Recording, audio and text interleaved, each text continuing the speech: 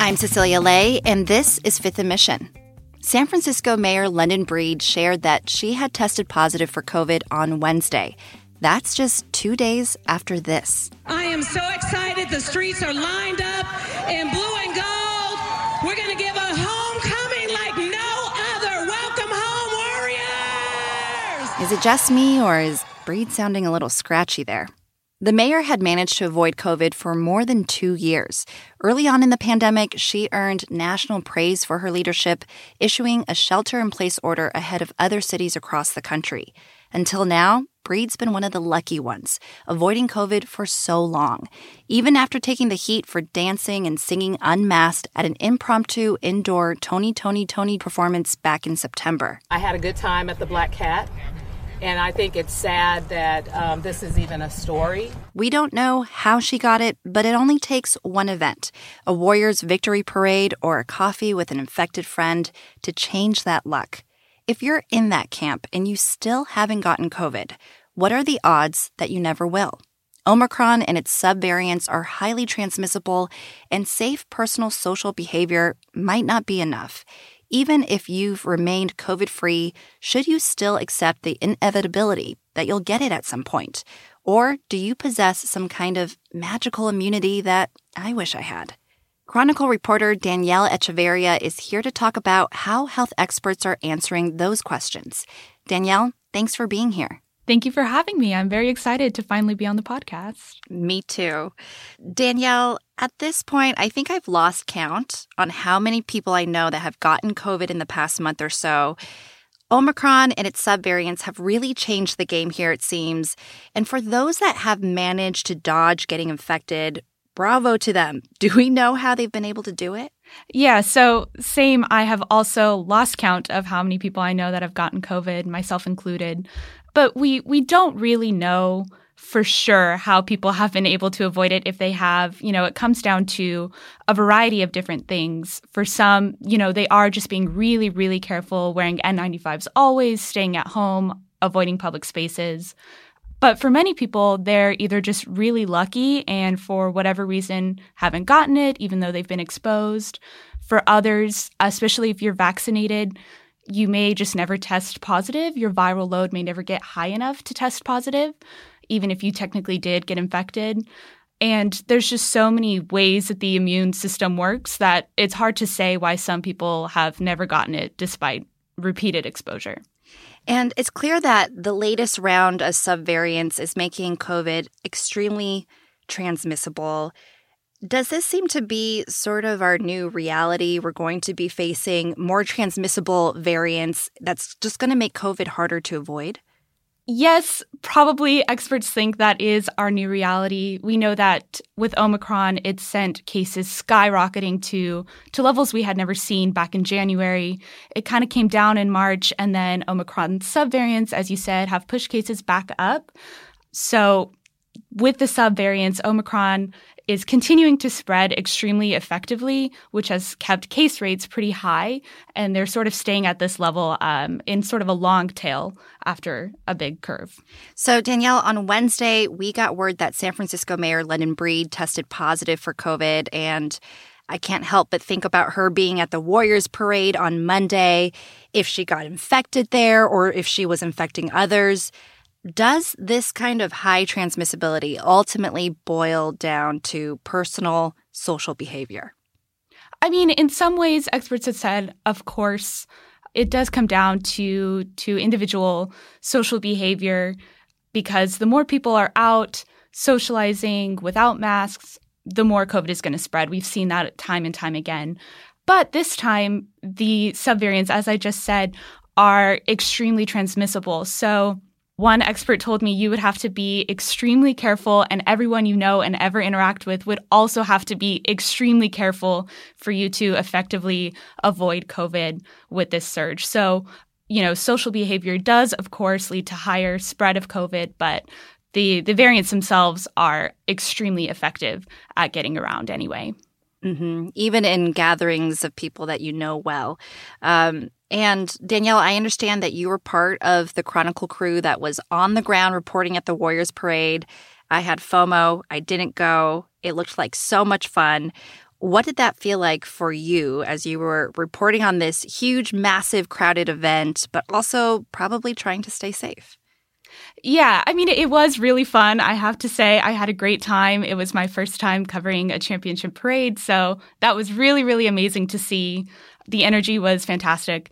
But, as you said, it was a little bit scary because, there were just so many people there. I got a text from one of my friends who was attending the parade, and she hasn't had COVID yet. And the text said, if I don't get COVID today, it will be a miracle, just because there were that many people there. I felt, sort of okay about it just because everything was outside and we know things spread less outside. But you never know. I mean, so far so good, but I'm knocking on all the wood around. And not a lot of masks around, right? No, not a lot of masks. Some people did wear masks, but for the most part, very little masking. We'll be right back. You can support the newsroom that creates Fifth & Mission by signing up for unlimited access at sfchronicle.com/pod or by downloading the San Francisco Chronicle app. So what do experts think? Does responsibility lie with the individual or the larger community? That's a bit of a tough question. With the variants being so transmissible, as we've been talking about, there's little that the individual themselves can do. One of our experts, Abrar Karan, he told me before you could N95 your way through a wave, but that's no longer the case just because things are so transmissible.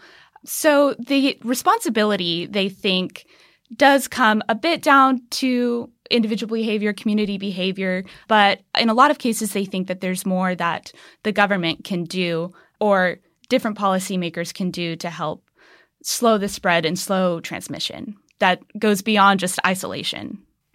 Is that a critique on the relaxing of so many guidelines, like not having to test negative before entering the country? I mean, masks, like you said, are pretty much non-existent for the most part. Is that a critique on public guidance? Yes and no. I think experts are getting a little bit frustrated with the fact that the public guidance, wearing masks, staying at home, that can only get you so far alone. And they're frustrated that efforts have really been only focused in those areas. Even testing, before a flight, that can only get you so far. So they're hoping that, we can do more to prevent COVID in the first place and better prepare for future pandemics. One of my experts, again, Abrar Karan, he told me that he's really pushing and he's been advocating for this the whole time that he's been working on COVID issues and working in the hospital. He's been advocating for better ventilation and air filtration in indoor spaces.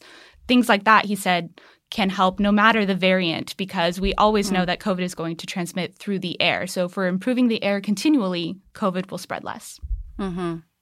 So at this point, there's so much that's beyond our control, but what do health experts continue saying is the best way to continue dodging COVID if you haven't gotten it yet, or to prevent a reinfection?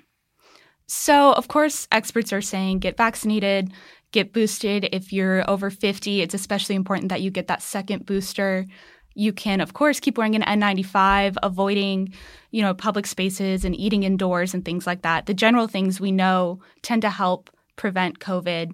But beyond that, you can't shut down your whole life. I think experts are very aware of that this far into the pandemic, and they don't want you to shut down your whole life if you don't have to. It kind of comes down to individual risk calculations and what kinds of things you think are worth risking getting COVID and what kinds of things aren't. And of course, I think experts are very, very hopeful about treatments being improved and better vaccines down the pipeline. So even if you do get it, there is a chance that you won't have the worst outcome, but there are still ways to avoid it while cases are so high. It's just about being aware. So Danielle, I don't know about you, but I've also talked to a ton of people who haven't gotten COVID yet, and they're pretty much just resigned to this idea of, I'm going to get it at some point, and I'm just going to have to accept that. Why are health experts telling people to not adopt that philosophy? Well, we still don't know a lot of the implications of COVID. in the history of diseases, COVID is very, very new still. Even though it's been around for a couple years now, there's still so little we understand about the long-term effects. So I think experts don't want so many people getting COVID and then getting long COVID and you're disabled, and we just don't know what could happen with this virus 10, 15 years down the line. And there are still a lot of people dying from COVID, even though there are less compared to how many cases we're seeing now because of vaccines. There's still people dying. Another big part of this high level of cases that we're seeing all of the time and being resigned to getting COVID, you know, I'm sure a lot of people have been seeing this in their own workplaces, and it's a problem at hospitals as well. When so many people get COVID, there's a big economic impact for all of those people being out of the workforce. We've seen it a lot on airlines when staff gets COVID and then all these flights are canceled. So that's another big reason not to just resign yourself to getting COVID right away. Mm-hmm. Danielle, thank you so much for your reporting. I appreciate you chatting with me about it. Yeah, thank you so much. It's been a pleasure. Danielle Echeverria is a part of the Chronicle's breaking news and engagement team. Her story about the odds of avoiding COVID is online now at sfchronicle.com and on the Chronicle app. Thanks to King Kaufman for edits and to you for listening.